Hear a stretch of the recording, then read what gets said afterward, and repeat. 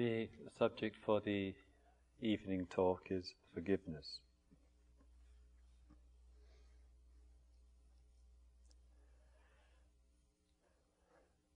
Perhaps one of the most famous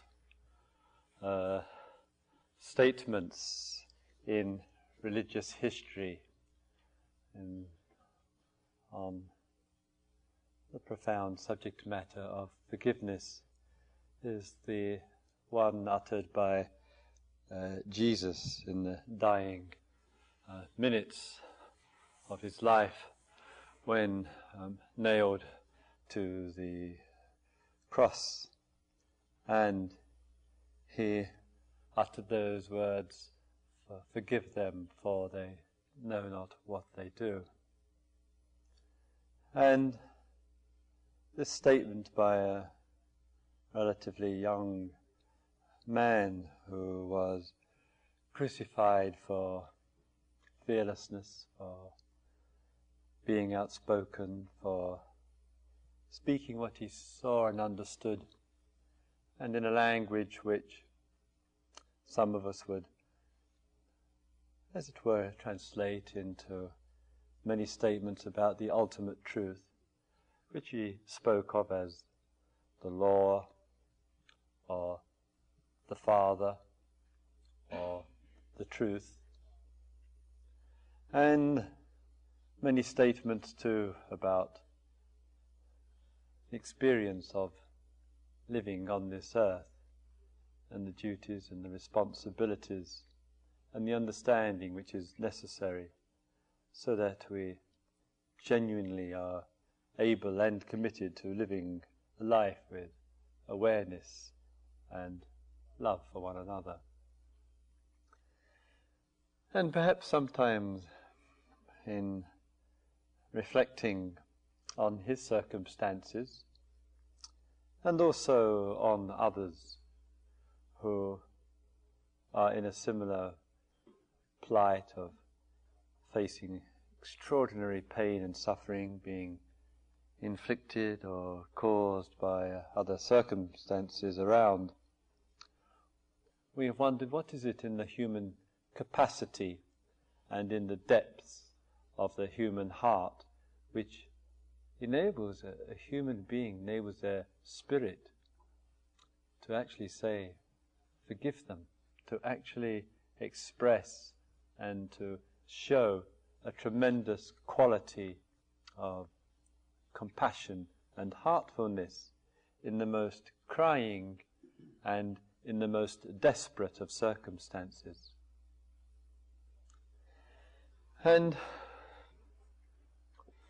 not only inspired by the words of the Jesus, but also through ages into our contemporary situation, we have heard these words and these statements, and sometimes too have endeavoured in our own small way when hurt by the tribulations of existence, and particularly by others, dead or alive, near or far, to forgive them.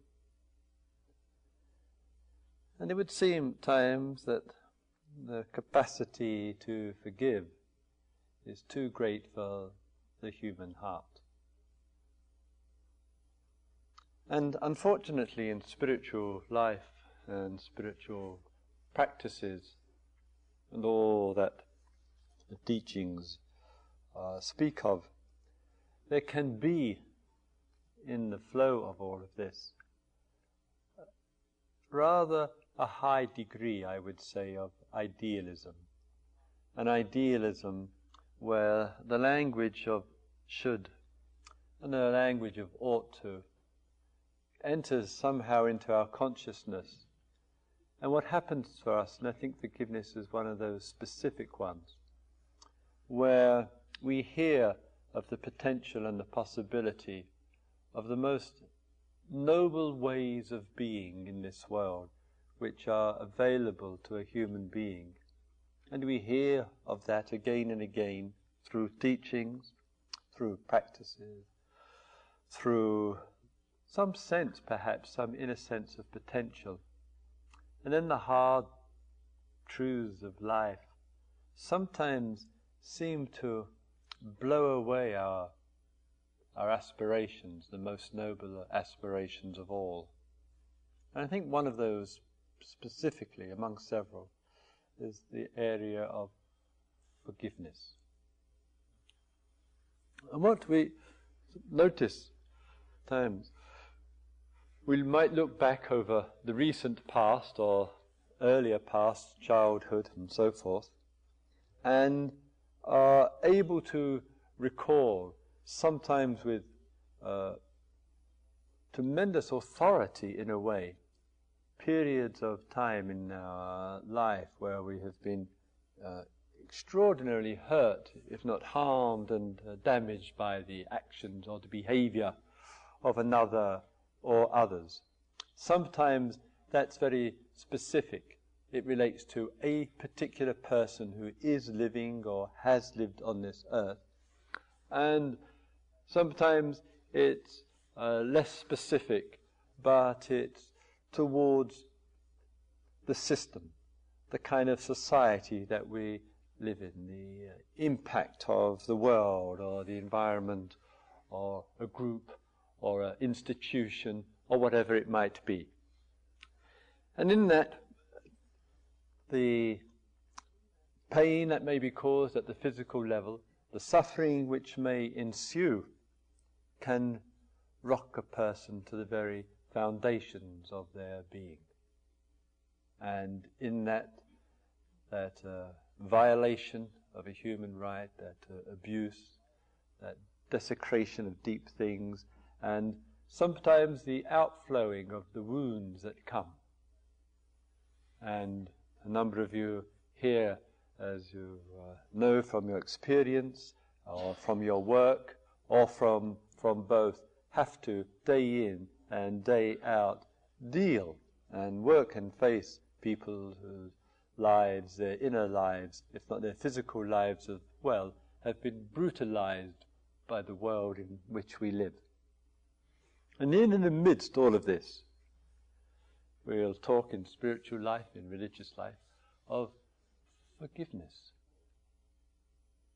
And it seems a tremendous act, a tremendous contrast, an unbelievable, unimaginable degree of contrast between how one is feeling, the responses that one is having, and then in all of that, as it were, being called upon, and if not inspired by texts and selfless actions, to have the capacity to forgive. And I sometimes wonder whether in our idealism and in our aspirations we might in fact be asking too much of ourselves, too much of each other, when we elevate forgiveness into all and every area of life.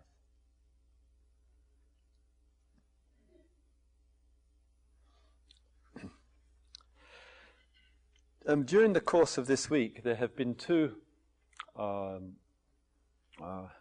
events which have been rather prominent in the media.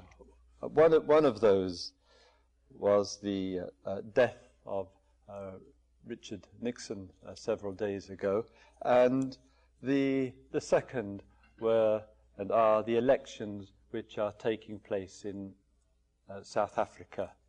And both of those, in a way, I think, have for some of us anyway, have a relationship to forgiveness. And taking the form for the moment, the life and the death and the actions of Richard Nixon, that I, for myself, having opportunity to read the newspapers last 2 or 3 days, have been, I must say here, and perhaps it's been reflected elsewhere as well, somewhat shocked by the kind of attention that has been given and the various descriptions that have been given. And almost a feeling at times in reading some of the reports there, as though, like the communists are well known for, sometimes a sense of history being rewritten in a way which the view that some of us have, and the view which has occurred in the space of a couple of decades, somehow in the passage of time has been changed. And what I'm referring to in this case, during the 1970s, when I was a Buddhist monk, we would get in the monastery in South Thailand regular reports from our brothers, monks and nuns in Kampuchea, that is Cambodia, the neighbouring country. And during this period of time, the Nixon and Kissinger, as many of you will know, ordered the widespread saturation bombing of Cambodia. This was the spark and precipitated the terrible, what could only be described as a Holocaust in Cambodia, in which more than a third of the population of Cambodia died. As monks, at that time, I was staying with Maha Goshananda, who a number of you know here, who is now the Supreme Patriarch of that country. He's a very dear friend of mine. We spent 3 years in the same monastery together. And I remember, as vividly as I remember anything in this life, how on a number of occasions he in the monastery would take my hand and he said, please, please, send metta to my country. I always remember the line he said, the rivers are filled with blood. And somehow that terrible tragedy of a country which was peace-loving, which was neutral, which made no contribution whatsoever to the American war against the people in Vietnam, yet suffered this terrible bombing and all the consequences that came of it. And somehow or other, it's one of those situations where it either gets overlooked or becomes a kind of a PS, a footnote in the history of the Nixon-Kissinger era. And also, with all of that, I wonder whether one could put that into the language of forgiveness. I wonder whether one could put it into that language at all. And one feels sorry for the death and the loss of a human being on this earth, and I include Richard Nixon in this. One feels love and sympathy and empathy for the family and all the personal loss that goes with it. But there's also something in the spiritual life, I would say, in terms of accountability. To be accountable for our actions, to be accountable for the immense responsibilities that certain people have in this world. And if that's all kind of wiped over, glossed over in the name of forgiveness, in the name of kindness, I think we do a disservice to each and every person, and we do a disservice to truth and to justice.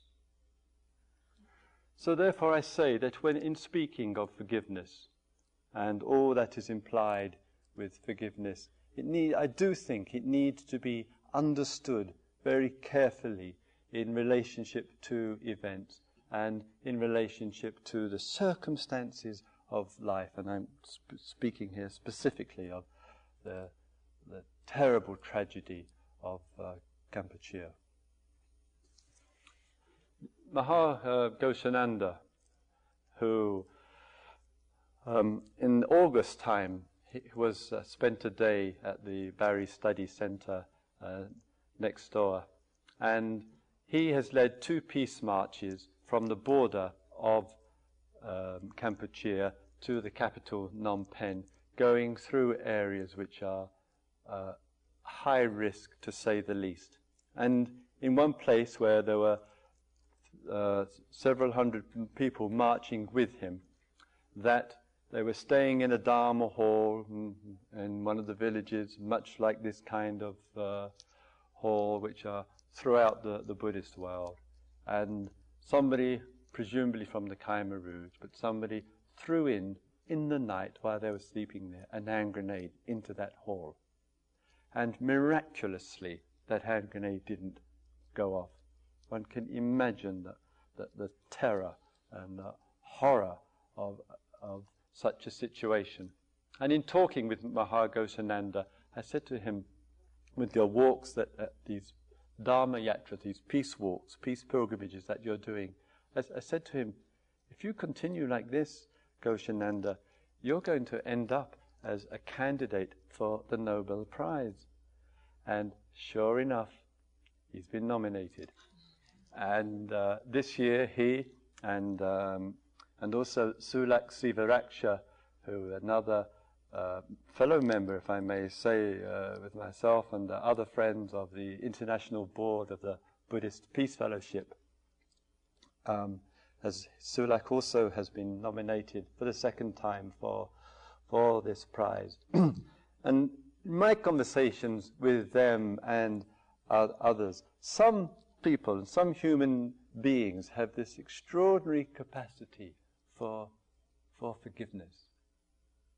But I say, and I say again, I don't think one has to expect of oneself or other human beings to always, in all circumstances, to have the capacity to forgive.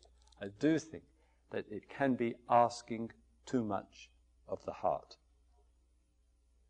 And I think one must be as deeply and as carefully honest with oneself as possible.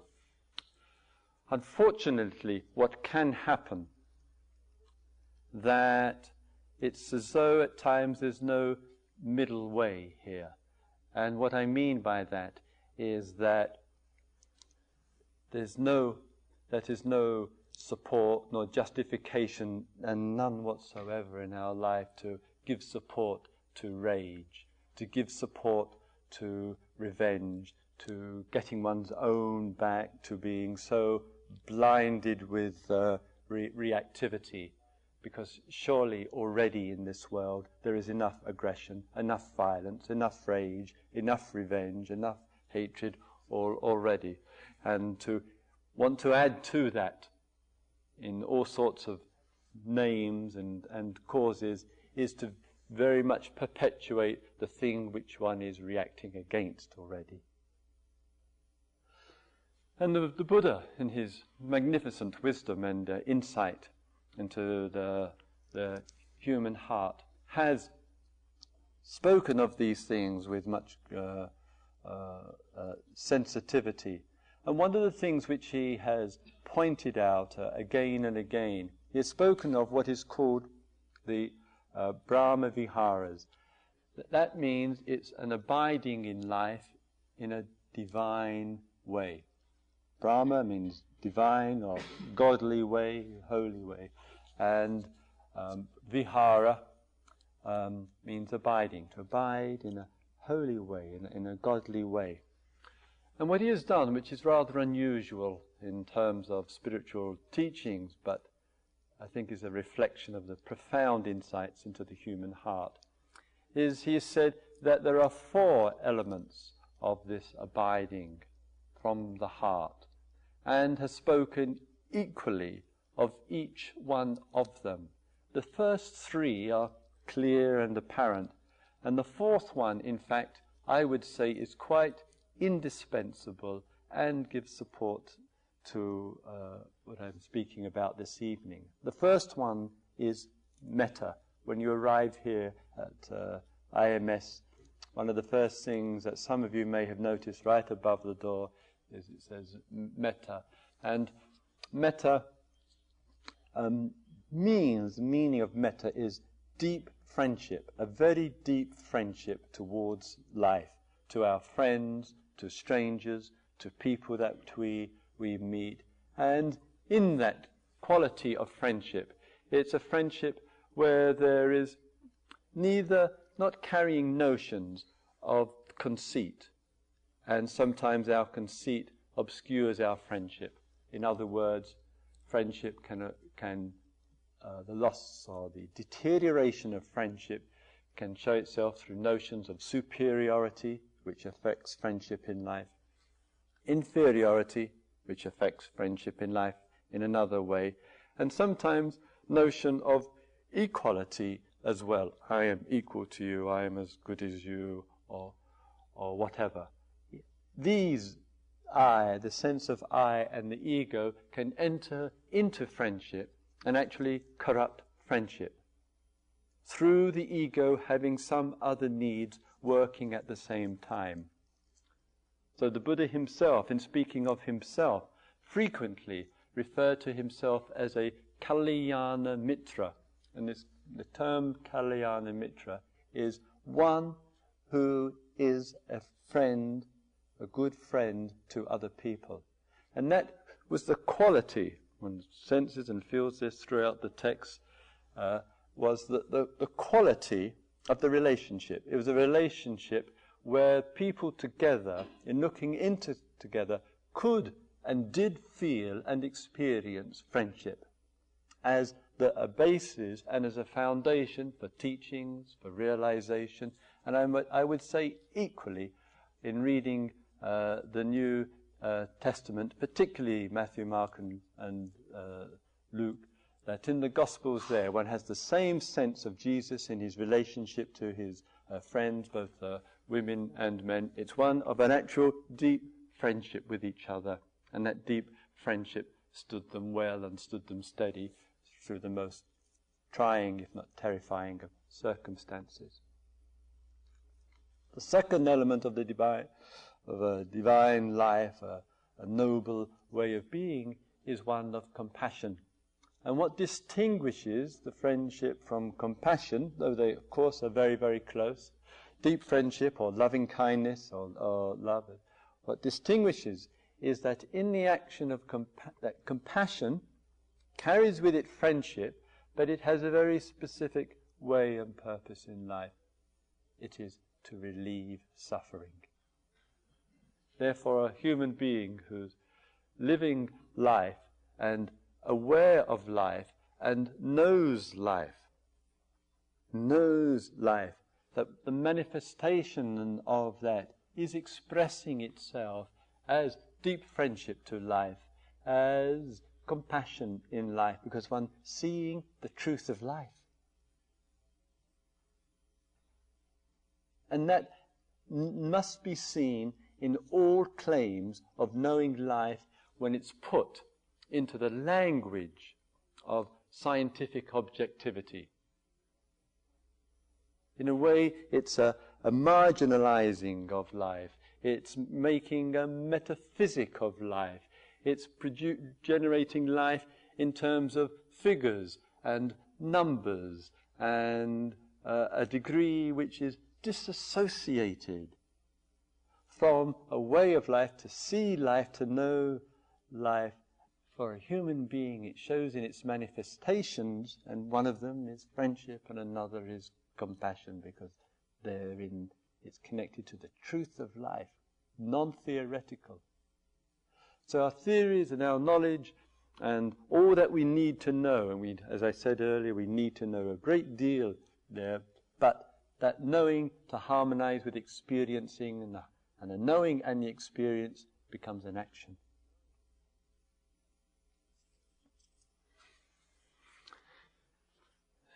In that, before I speak for a moment or two about the other two divine abidings, the second area of the week which has been a major focus, and that of course is South Africa.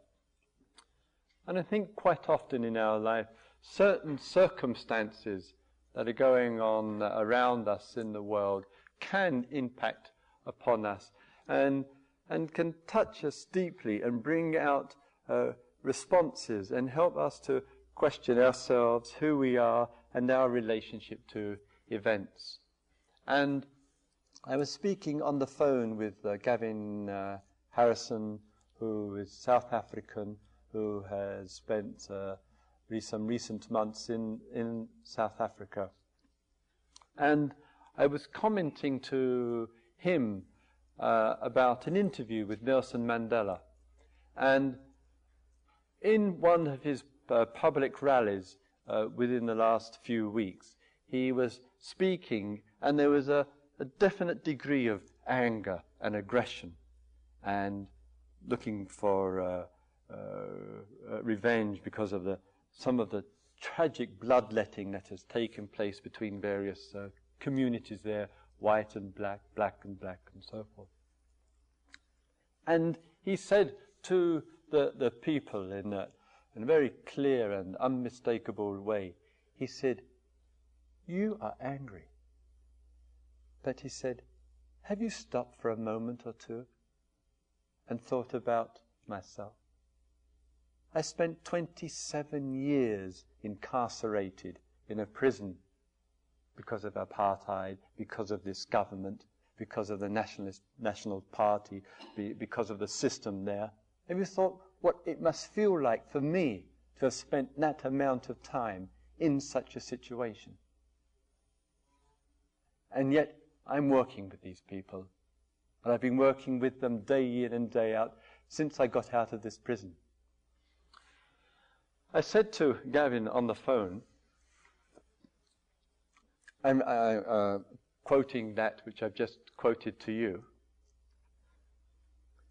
and he said he had read, there was an interview with Mandela on the television, and the reporter put to him the same question which many of us must have had the thought of as well. You spent all of this time in jail, imprisoned, and all the brutality of it. You've witnessed all that's happened to your people through apartheid. And he said, how is it that you're not angry with them? You're not out to change the system in a way that you can to get your own back for you and your people. And his response was, and I think it's a gesture, a statement of the humanity of the man. He said, ultimately, we are a forgiving people. So the circumstances which arise and the long and tortured history of colonialism and the English and the Dutch being a major contributor to all the tragedy that has gone on in South Africa through the colonial period and subsequently through trade, etc., etc. And yet, amidst all of that, human being can emerge out of that. We are a forgiving people, and we can work with this situation and work with these people. And I think that is a tremendous testimony to a wisdom and a love and an understanding. And I would say still, however, even in the face of such tremendous expressions of the human spirit as expressed by Jesus, as expressed by Mandela and others of all manner and backgrounds, nevertheless, it is still not possible in all situations. And therefore I plead that we are honest and clear with ourselves. In looking at the final two, and this is where the wisdom of the Buddha, I feel, comes here. He speaks of deep friendship, metta. He speaks of karuna, compassion. He speaks of the third, spiritual joy. And all that we've heard this afternoon and now we go around here together of gratitude and appreciation. All of that is in the word mudita, particularly gratitude. And the many ways and manifestations that shows itself for all sorts of things that have occurred here and occurred in one's life, which make it possible for you and I to be here. Then the Buddha speaks of the fourth one, and the word in the Pali is Upekkha, upekkha. And this word usually gets translated as equanimity. But in a deeper sense, and since the others are so deep, well, this is therefore as deep, it's that depth of steadiness in the heart, very deep steadiness in the heart, in the face of circumstances. And when a human being is steady in the face of circumstances, very, very deep, and some of the incredible and challenging circumstances that we face through knowledge, through pain, through circumstances, teachings are saying, let us work on them, cultivate, and find ways within our being to be steady in the face of. And I think that steadiness in the face of is, in some situations, the wise and skillful and appropriate response to very difficult circumstances. And if we can find that and touch that steadfastness, I don't think we have to take it a step further and say, I should be forgiving. I should be able to forgive. A number of you over these days said, I should be able to show more kindness, or I should be able to show more compassion to what he, she, they have done to me or to us or to those people that I love and care for deeply. And I think the message of upekkha, the message of this depth of steadiness, is in a way saying that steadiness is equal in its depth and in its profundity as compassion is, as forgiveness is, as kindness is, and as the depth of joy. And if we can sense that, I think then there is a potential and the foundation for a human being to then look back. And what I've got in mind here is to look back over past hurts which have been terribly, terribly painful. And one of the difficulties that can arise is, and I was speaking in other ways about this the other evening, when there is the arising of memory, you remember something which somebody has done to you.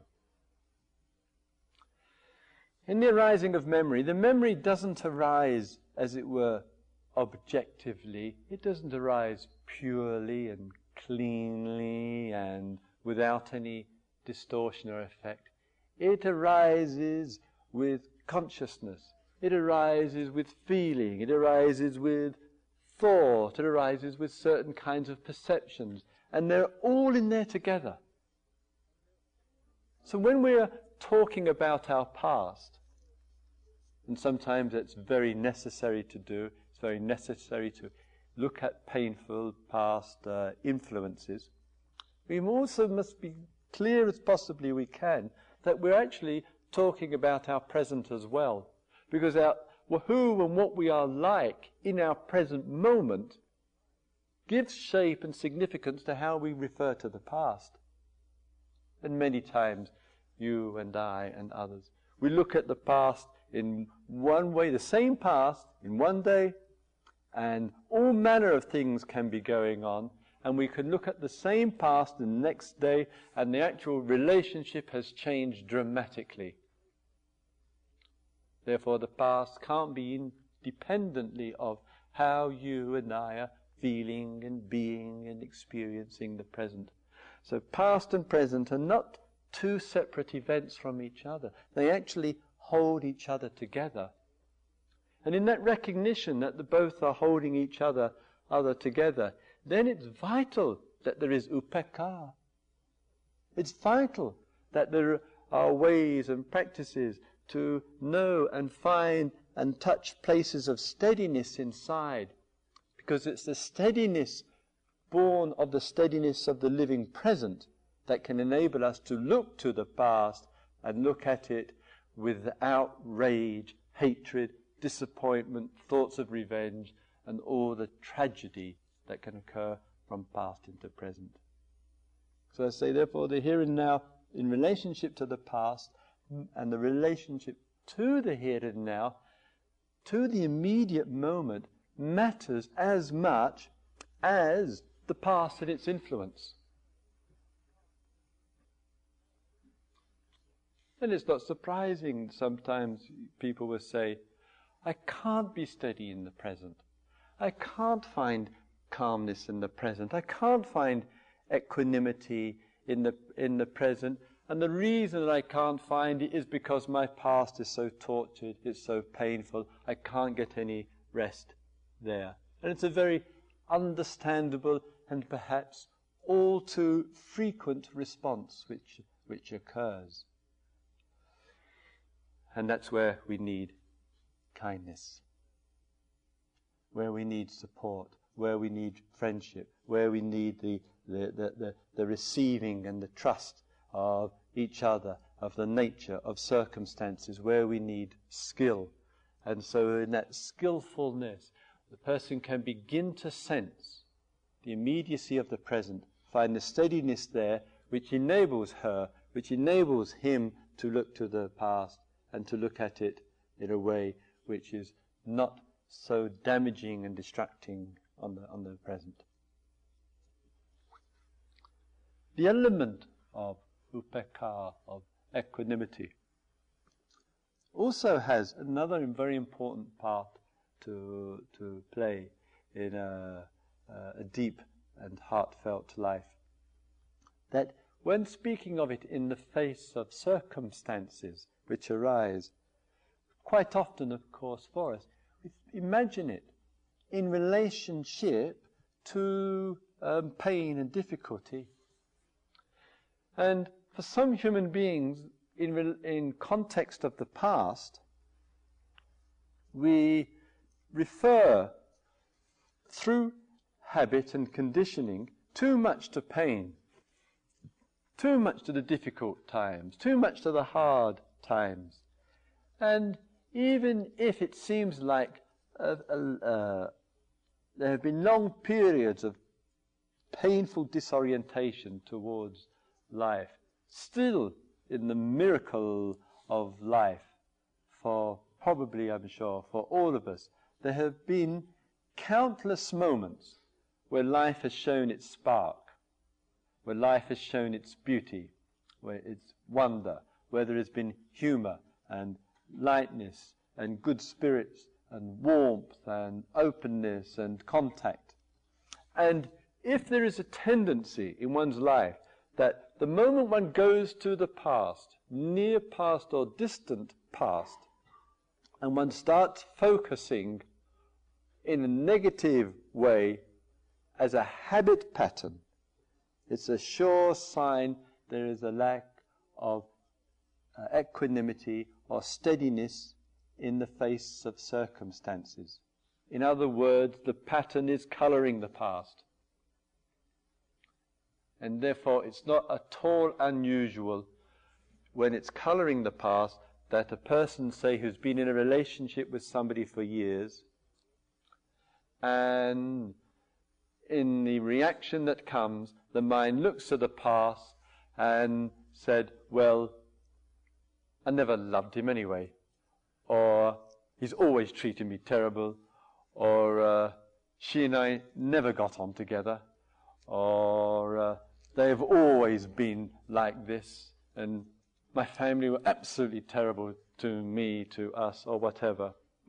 And it's saying frequently very little insofar as the generalization of viewpoint towards the past is as great a problem as any circumstances that occurred in the past.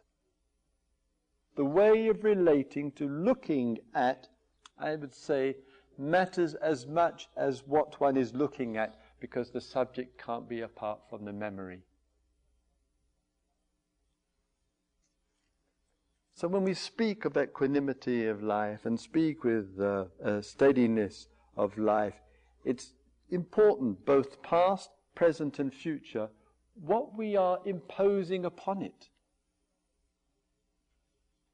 what is the imposition on it? What are we bringing to what we see? And are we looking at life through coloured glasses? Steadiness, equanimity, working with others, working with oneself, the support, the protected environment, as we were speaking about earlier, all of that contributes to that, so that we have a sense, as much as humanly possible, I'm endeavouring to bring a clarity to the situation. I'm not looking at it through coloured glasses. Otherwise, when are we going to be free? When are we going to be free? Until we understand the interrelationship of subject and object, past and present, present and future, and the significance of the present in the way that we perceive, in very valuable ways, looking at yesterday and looking at tomorrow.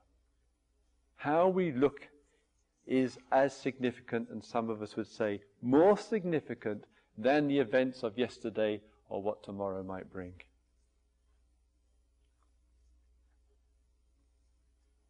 And I would say that in all of that, there is a genuine wisdom there. And that wisdom is lovely because it's genuinely liberating.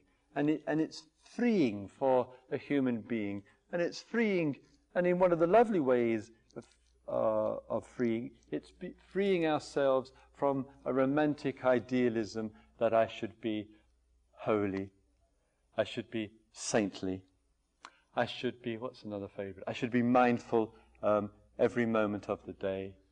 I should always be loving and compassionate, and I should wake up every morning feeling full of spiritual joy, and nothing should go wrong with my relationships, and all of that can get internalized, and it gets internalized if the ideals and the images and the aspirations get confused with each other, and somewhere in all of that confusion we have lost this sense of upekkha, this equanimity in life and an appreciation for that, so that we're not demanding of ourselves too much. We're not setting up models of how we think we ought to be in various circumstances, and we aren't afraid to express our voice and to criticize and to say no and to disagree with what the media says about Richard Nixon, and to hear the voice of Nelson Mandela, and to see and be touched by the tremendous things that women and men are doing on this earth, to be inspired by them, but not in a way that inspiration for us becomes some kind of judgment upon ourselves. And when it becomes a judgment on ourselves, the I arises, and one says, well, I'm not in that league, and all the inferiority projection starts to take place, because the steadiness of equanimity has been neglected somewhere. So I say that equanimity is significant in human life and in global life as love and compassion and spiritual joy.